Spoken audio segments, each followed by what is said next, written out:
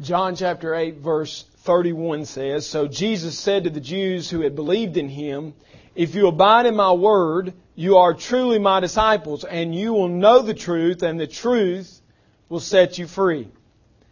They answered Him, 'We are offspring of Abraham, and have never been enslaved to anyone. How is it that you say you will become free?' Jesus answered them, 'Truly, truly, I say to you, everyone who commits sin is a slave to sin. The slave does not remain in the house forever. The Son remains forever. So if the Son sets you free, you will be free indeed. I know that you are offspring of Abraham, yet you seek to kill me because my word finds no place in you. I speak of what I have seen with my Father, and you do what you have heard from your father.'" As we approach this scripture, I want to ask that the children listen for the following words. Today, as I preach, children, listen for the word free. And listen to the word slave. And listen to the word righteousness. Okay? 3 words. Free, slave, righteousness. And you adults can listen for those words also. As we said last week, sometimes what children do is what we ought to do. I want to preach a message to you today from God's Word entitled Freedom, a gift from the truth. And you notice I've placed truth in capitals and along with everything else because I believe that this truth that we're talking about today is Jesus Christ. Look what He says here in the beginning. If we look in verse 31, He says, or John says, Jesus said to the Jews who had believed in Him. Look back up in verse 30, where we were last week. It says, as He was saying these things, many believed in Him. Okay? Now, you can't see it in your text, but I'm just going to tell you the 2 words are different. The first word speaks of true belief, absolute belief in Jesus Christ. These people, as they were hearing the Word preached by Christ, they believed it in their heart by faith and were converted. It was true belief. In verse 31, notice He addresses the Jews again. And remember, when He says it that way, when He calls them Jews, He's generally talking about the leadership of the Jews. And He says that some of these Jewish leaders have begun to believe in Him. That word there is a word about knowledge. They received the knowledge Jesus was teaching. They weren't yet converted, but they did have a knowledge of Him in their minds. Okay? The common Jews gathered there, many of them began to believe by faith.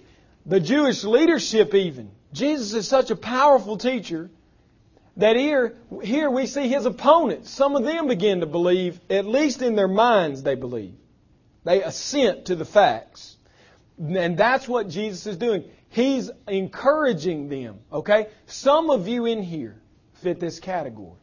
Some of you in here know the truth. You know it in your mind. Now you haven't believed by faith, but you do have the knowledge necessary to believe by faith. Okay? And what Jesus is saying, look what He says, if you abide in my word, you are truly my disciples. Okay? It's really, in a sense, He's setting them a gauge that they can tell if their belief is real or not. Okay? Because He understands there are those who reject Him. There are those who absolutely believe by faith. And then there's these fence riders. People who have knowledge, but they haven't yet been saved. And so Jesus says, you'll be able to distinguish between true belief and simple knowledge by whether you dwell in my word. Okay?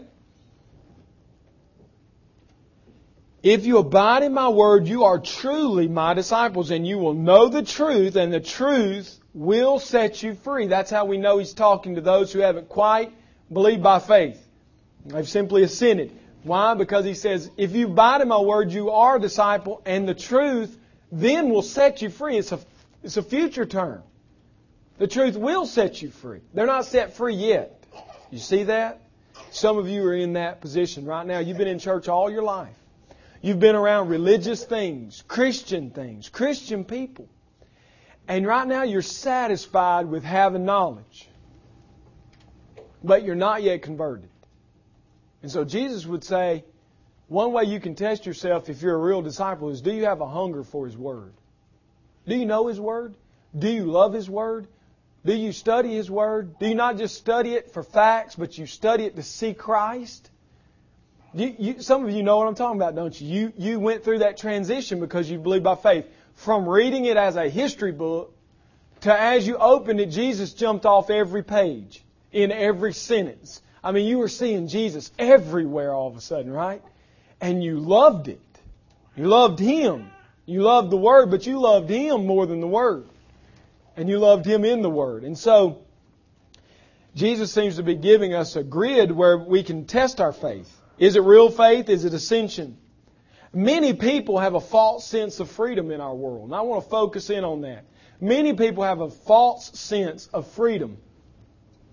That's the first thing we can look at. I want us to skip down to verse 33.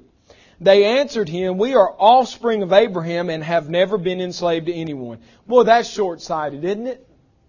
That's blind to the truth, right? I mean, let's think about the Jewish people. Have they ever been slaves to anybody? You might ask the question, have they ever been free? That might be a better question. Have they ever not been enslaved at some point in their history? Because the reality was, from the time they went into Egypt, they became slaves, and they were released from there and into the Promised Land, and not just some short years in the Promised Land, they fall into captivity there. Right? And they're led off into captivity. And they come back. And then what happens? They're led off into captivity again. And then they come back, and now we find them in Jesus' day, right? Are they free? Are these people who are claiming to be the offspring of Abraham who've never been enslaved to anybody, are they free? Absolutely not. They are the slaves of the Roman emperor right now, as they're saying it. Many people have a false sense of freedom in their world and in our world. Some of you have a false sense of freedom. You believe you're free. You look at freedom and you think it's inherited. That's how these people looked at it. In America, it's easy to believe that. Just like the Jews believed they were free because they were children of Abraham, many Americans believe they're free because Patrick Henry said, "Give me freedom or give me death."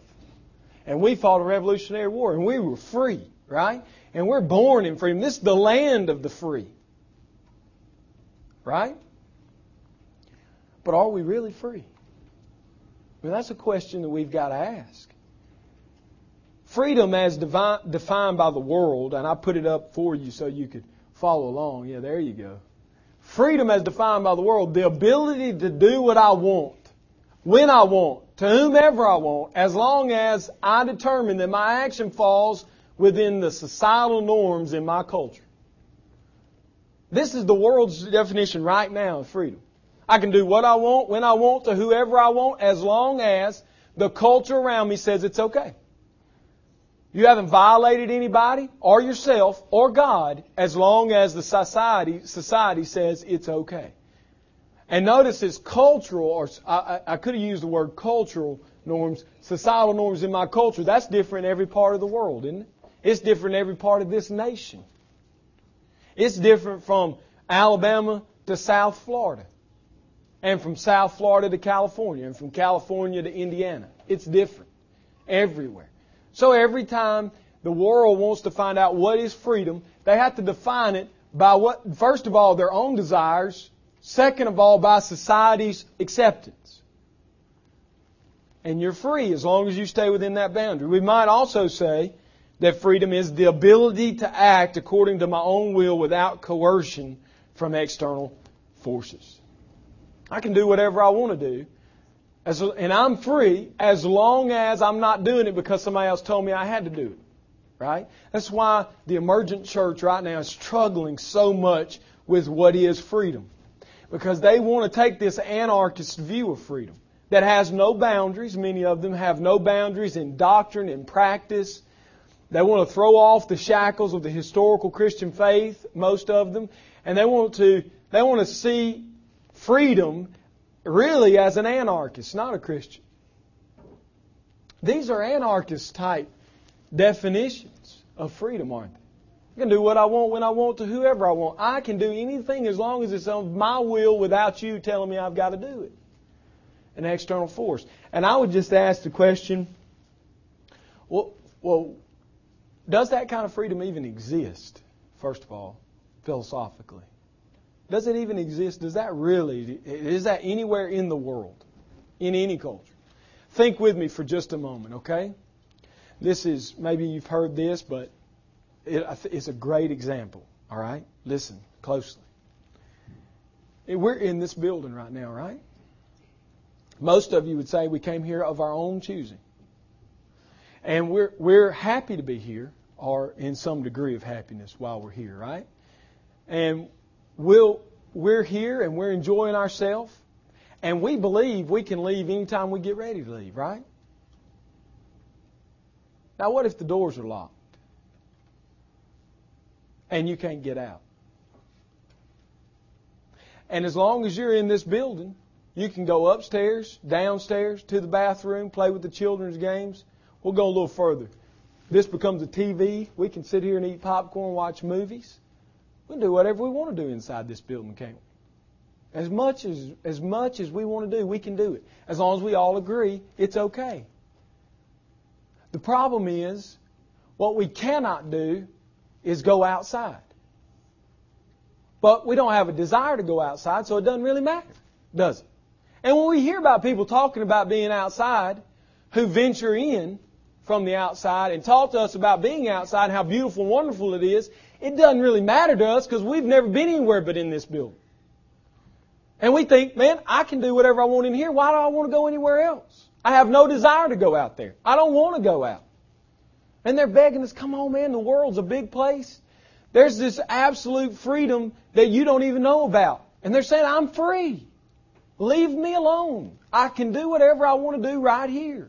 I've got it all at the touch of my hands. I can do what I want, when I want to, whoever I want. They never go to the door and try to get out because they don't want to get out. What I've just described to you is the way the world lives in sin. They believe they're free. I can do what I want, when I want, to whoever I want. As long as me and my buddies decide it's okay and it doesn't hurt anybody. I can do what I have freedom. And those poor Christians, they might even look out the window and say, those poor Christians out there, look, they're not free. They can't do what we can do in here. All the while, they're the ones locked in slavery. All the while, they're the ones who are not free. They can't go outside, enjoy and feel the freedom that exists in Christ. They don't have a desire to go out there. They look at it and think it's child's play and foolish. Why would anybody want to do that? I'm free in here. Matter of fact, they're so bold in their freedom and so confused that they don't even try to experience freedom in Christ. They just reject it as out of hand. Why do I need that? You shared your faith with people like this lately? Are you one of these people? I mean, think about it. Think about it. What characterizes your life? Is it really freedom? I mean, the reality is many people have a false sense of freedom. Many people in this room struggle right now with sexual addiction. It's never been placed under the blood of Christ. You've never been set free from it. But you tell yourself you're free because you can do what you want, when you want to in this area, as long as you don't get caught at it. You're free. And what I'm telling you today is you're not free. You're enslaved. You're enslaved to that sin. For some of you, you wouldn't dare be a slave to sexual sin. That's not your thing. For you, it's money. And you enjoy your money. And you play in your money. And you think your money brings you freedom. And yet because you love and worship your money, Jesus says that money is a slave master to you. The American dream, can I just tell you, let you in on a secret if you haven't heard it yet? The American dream is an absolute ploy from Satan himself. It is the way he's led this nation astray. The American dream is nothing more than a dependence on our ability to be independently wealthy and not have Christ. There's nothing in the American dream about Jesus. If you're living for the American dream today, if your desire is to be more wealthy, have a bigger house, better cars, fancier vacations, great retirement, if that's your dream, I'm telling you right now on the authority of Jesus Christ and His Word, you are a slave. You're a slave. And some of you know you're a slave because you got a piece of plastic in your back pocket that tells you every month you're a slave to this dream. And it doesn't let you go. And it's not going to let you go. It's going to sink deeper and deeper into the very root of your life. And it's going to take your life. And all the while, you're in the building and you can do whatever you want to do. Why would I want to go out there and live a suffering and sacrificial life because of Christ? Man, that's foolish. I got it good. Can you hear the words of Jesus to the rich man through the voice of Abraham? Do you not know that in your life on the earth you had your good things and Lazarus his misery, and now Lazarus has been gathered up to me and he enjoys his good things, and you're going to suffer for all of eternity? You're a slave to the American dream. You're a slave to sexual addiction. You're a slave to your pride. Some of you have come into this place and you're a slave to your pride. You've got the wall up, you know, that wall that looks like you think everybody wants you to look, so you do the things you think everybody wants you to do, and you've got it all together. And you're a slave to that image of yourself outside of Christ.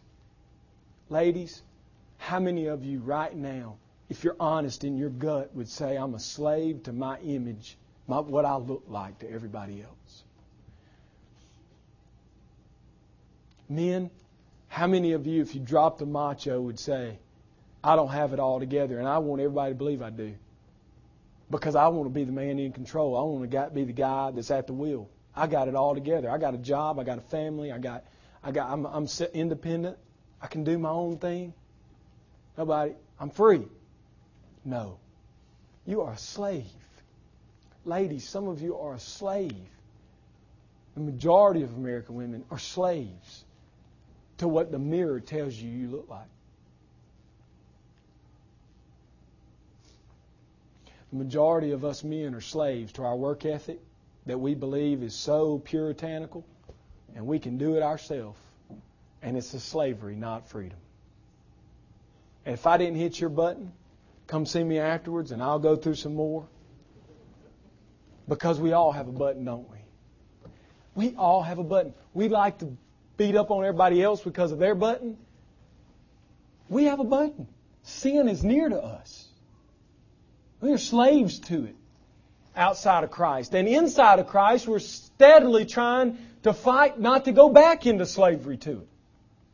That's the reality, isn't it? I'm free, but why do I wake up every morning and have to battle to stay free? Why do I keep wanting to go back and present myself to sin again and again and again? Many people have a false sense of freedom. And I want to tell you, you can't have freedom.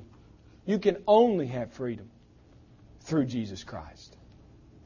If you're here today outside of Christ, you have no freedom. Look what He says in verse 31 in the second part. If you abide in my word, you are truly my disciples. Jesus equates us living His word to being His disciple. There is no such thing as I'm saved by Jesus and one day I'm going to start following Jesus. Jesus never told Peter, James, or John, hey boys, I'm the Christ. When y'all get time and you feel moved enough, come on and follow me. I'll be doing some ministry. Is that what He said? He didn't ever say to them, nor to anybody else who He healed or ministered to. Hey, lame man, jump up. You're saved. Don't worry. Go live your own life. One day, give yourself to me and be my disciple. No. What did He say to the adulterous woman in the first part of chapter 8? What did He say? Who's condemning you? She said, nobody, Lord. He said, neither do I condemn you. Do what? Go and do what? Sin no more. Follow me. That's what He said. Follow me. Abide in my word. If you abide in my word, you're my disciple. So you say, I don't know. Am I a slave to sin? Well, I would ask you the question, are you following Christ? Maybe you can't look at your life objectively enough to know whether you are a slave to sin. So I'm just going to ask you, would you say that you're following Jesus Christ today? And you say, well, I don't know how to know that. Well, one way you can know it is, are you abiding in His Word? Now, John 15, when we get there, by God's grace, is going to tell us that we are to abide in Christ. I would say these two things are synonymous. Really. You can't abide in the Word without abiding in Christ, and you can't abide in Christ unless you abide in His Word. So, are you following Christ? How do I know? Are you abiding in His Word? If not, abiding's more than reading, more than memorizing, more than praying over, more than studying, more than exegeting. It's all those things and much more. More importantly, it's seeing the Word, believing the Word, and obeying the Word. Have you ever been around those people who they just love to obey? We usually ridicule them and make fun of them, but they just love to obey. They just grow in that sense of there's freedom in Christ. I'm free to obey Christ. Sticking with our analogy, to come to Christ and to be saved by Christ is you're in this room, you've been locked in, and when somebody told you before, you said, I don't care, I'm in here, I don't want to be out there, I don't love Christ, I don't want His Word. And when the Holy Spirit works in you, Jesus says, then you abide in my Word. What does that mean? That you walk out the door. God gives you the ability to walk out the door. The door's unlocked to you now. And you go out into this fresh new life that exists outside of sin. Now you can look back at sin and pity those people, can't you? Pity those people and say, how can they stay there? How did I stay there all these years? Matter of fact, why did I go back inside last night? I was free and I went back in. Why did I do that? There comes a sense of realization of what real freedom is. Freedom is not a condition of discipleship. Freedom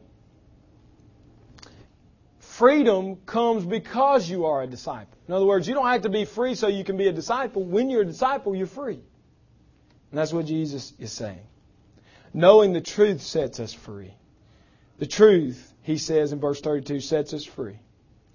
And like John often did in his writing, he has a double meaning. It's truth, objective truth. It's truth also known as Jesus Christ. Jesus says in John 14, verse 6, I am the way, the what? Truth, and the life. And here John's just saying that. If you know the truth will set you free. It's not just talking about objective facts. It's talking about Jesus Christ, the person of Jesus Christ. He is the truth.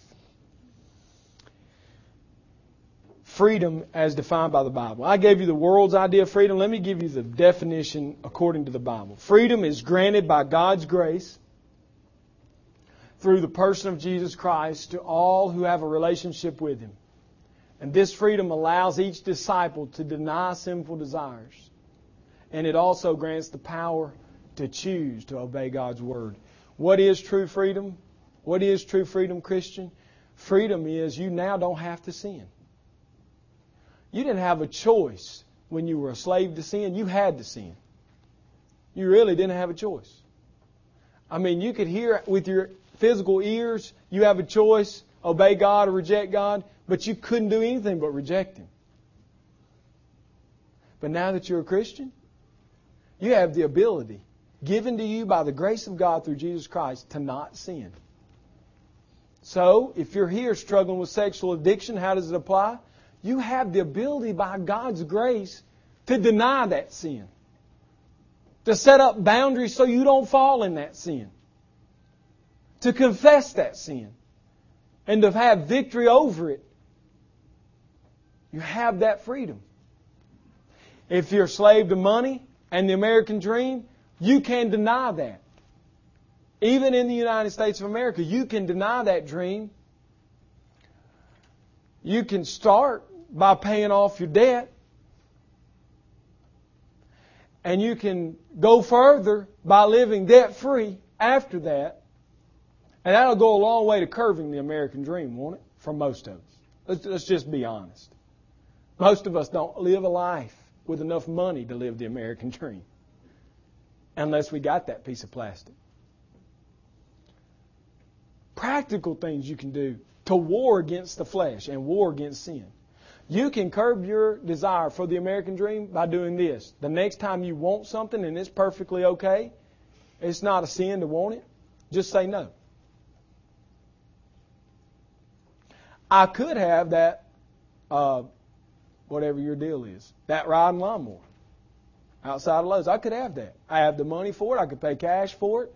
There's no sin in it. It's absolutely okay. But my flesh wants it too bad, so I say no. That's a good start. I could, or let's put it on a smaller level. I could go eat out today. And my flesh really wants Lost Mex. Bad. But I tell you what, to train and discipline myself, I'm not going to do it.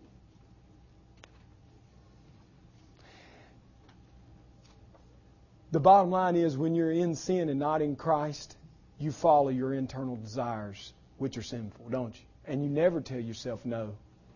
Now, somebody else may tell you no, but you don't tell yourself no. So part of disciplining yourself, Paul says, to train yourself, is to say no sometimes to the flesh, to beat it into submission, to want that chips and dip so bad,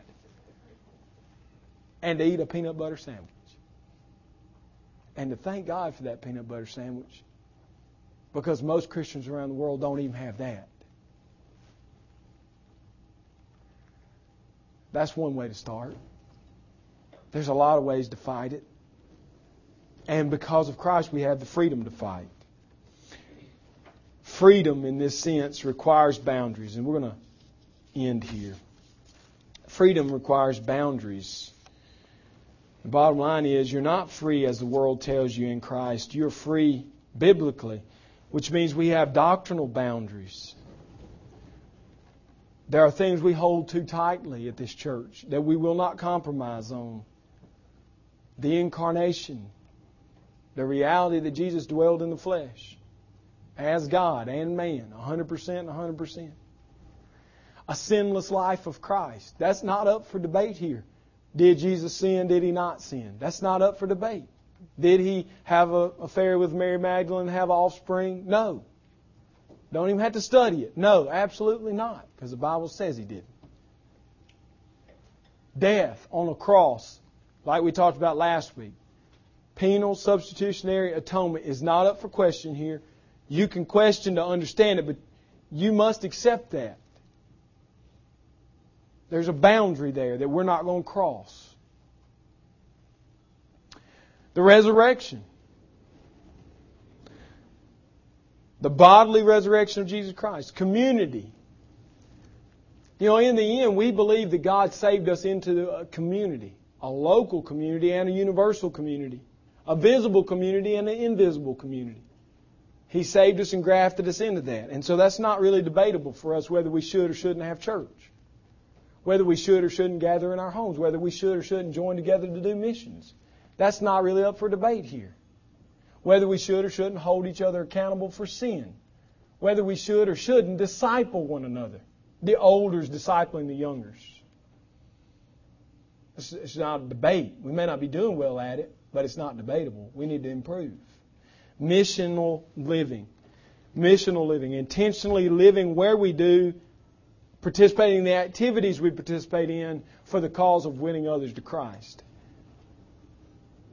We're not, in other words, including every faith as Christian faith. There's just one faith. Jesus Christ. He is the way, the truth, and the life. Our job is to live missionally, to go to them and bring them to Christ, to come into the Lot building, free from the sin in it, and bring them out by the power of the Spirit. That's what we're doing. The second coming is not really a debate. And the eternal state of man, whether you're going to live in heaven or hell, you're going to live eternally, the Bible says. All those things are boundaries. And I could list some more, but those really are the ones that rise to the top for me. They're without question, without doubt. Now let me tell you some things that we have freedom inside our community to talk about. Okay?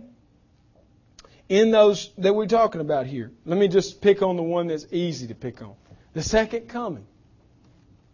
We do not require at this church, nor will we ever require that you believe a specific view of the end times. Pre, post, mill, pre or post tribulational. We're not dispensational or covenant. We're not caught up on those things. We have a stance as a church. I encourage you to read it and understand it. But you're free to disagree with us respectfully. And to say, through the study of Scripture, I see it a little different. And we have freedom to disagree on that. We don't draw the boundary that tight, in other words.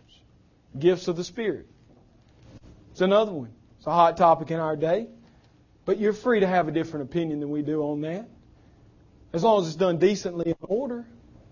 As long as you're not bucking the system that's set up here, you're free to believe differently. Free to believe differently. Community.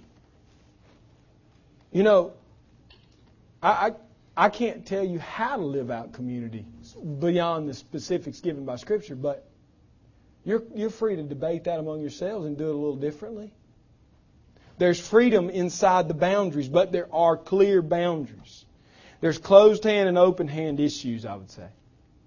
We hold to these without debating. We hold to these loosely, openly. Finally, Jesus says that you're free eternally. Jesus defines the sinner as a slave in verse 34. As I've described to you, you are a slave if you are in sin. He says that slave won't be in the house forever. In other words, you're going to live as long as God allows you, and if you die in your sin, you won't remain in the house. You'll be cast out into utter darkness. And that day's coming. But the Son, because of the Son, we will remain. Look what He says. So if the Son remains forever, the slave is cast out, but the Son remains forever. So if the Son sets you free, you're free indeed. What a beautiful statement. That in Christ we're free, and we're free indeed, and we're free eternally. Jesus guarantees the security of the believer based on His being in the house. I'm in the house, and because you're in me, you're in the house. And we're going to be there forever. We're free. What a beautiful picture. We'll continue through next week. Let me just say, freedom is only granted to those who abide in Christ. And if you abide in Christ, you are free eternally. We're going to continue next week looking at the children of Abraham and the children that are free and those who are slaves. This will continue for a couple of weeks here with this analogy. But I just wonder, just asking, is there someone here who would say, honestly, I'm a slave. I'm a slave. I am not in Christ. I am not free. And the things I've heard you sing, the communion I've seen you take, and the message I've heard you preach convinces me I need Christ. What do I do, preacher? You don't have to walk this aisle. As a matter of fact, we're not even going to give you that opportunity on purpose. Because it's easy to walk an aisle. It's easy to raise a hand. It's easy to parrot a prayer. It's easy to sign a card. What it's not easy to do is to sit knowing that's true and to cry out to God between you and God. And what I would encourage you to do after you cry out to Him, and this is how you cry out Jesus about your need for the fact that you are a sinner. Cry out to Him about that. Your need for forgiveness. your dependence on Him for forgiveness and Him alone, and your trust and belief that He is the Christ, the only way. Repent, therefore, of your sins and believe is what I'm telling you. If you've found that you're a slave today, I'm calling you to do that. I'm pleading with you to do it between you and God. Before you leave this place, after you leave this place, but don't linger at the door. Don't linger. Because the door might shut. And you may never come to it again. And I wonder if there's someone here who's already a Christian, but you've come back into the house that's locked. And you've started to live like the people that are locked in. In other words, you're sinning like they are. And you're using the same excuses they're using. And you're saying, I can't help it. It's just the way God made me. I wonder if today you might again renew your belief that Jesus Christ has set you free. I wonder if you might say, you know what? I don't have the ability, but Christ has the ability. And by God's grace, I'm leaving this sin. And then I wonder if the two of you, the lost man that has committed to Christ and the saved man who's said, I'm free and I want to live in God's freedom, I wonder if you might be bold enough at some point to tell somebody about it. To just go and say, this is what happened to me. I need help. Will you help me? You can come to me. You can go to someone else that you trust or know and make it known to them. But there's something about making it public, letting people know. Okay, so once you've settled on this between you and God, then let someone know. Tell them and beg them to help you. If they won't help you, tell me. So I can help you or someone can help you live this life of freedom.